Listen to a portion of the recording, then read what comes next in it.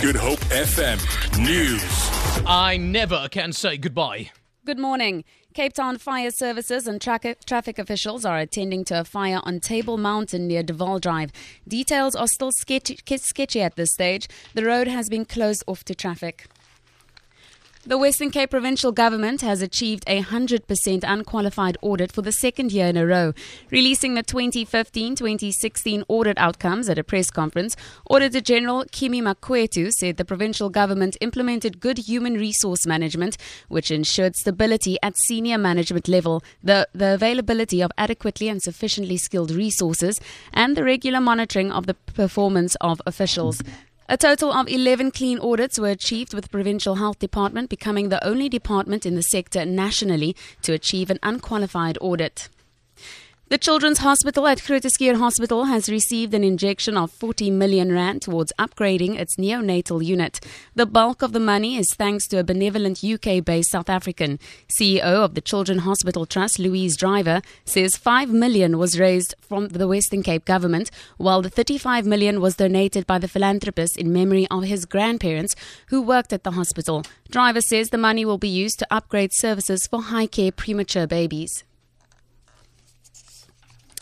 Parliament will not carry the legal costs of the so-called SABC 8 journalists. The ad hoc committee has informed the lawyers of the journalists in a letter that was sent yesterday afternoon. Some of the 8 journalists will form part of the witnesses who will be called to testify in the SABC board inquiry. Mercedes Besent reports.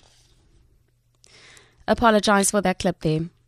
2 custom officials at the OR Tambo International Airport who were arrested for allegedly smuggling cocaine worth 2 million rand will appear again in the Kempton Park Magistrates Court tomorrow. The 2 suspects have been remanded in custody. They're alleged to have smuggled the drugs in a suitcase that arrived on a flight from Brazil on Sunday afternoon.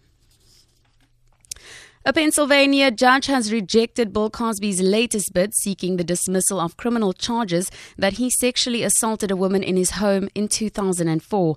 Cosby was once the most beloved U.S. entertainers and his reputation has since been hit hard by allegations by about 60 women that he sexually assaulted them in incidents dating back decades. Most of those cases are too old to prosecute, and Cosby's attorneys had asked the judge hearing his case to dismiss the charges he does face, contending that prosecutors violated his rights by waiting more than a decade to charge him. The trial is scheduled to begin in June. In your economic news now, the rand is trading at 14 rand 27 to the US dollar, 17 rand 74 to pound sterling, and 15 rand 26 to the euro. Gold is trading at $1,225, and the price of Brent crude oil is at $46.50 a barrel. For Good Hope FM News, I'm Tamara Mitrovic.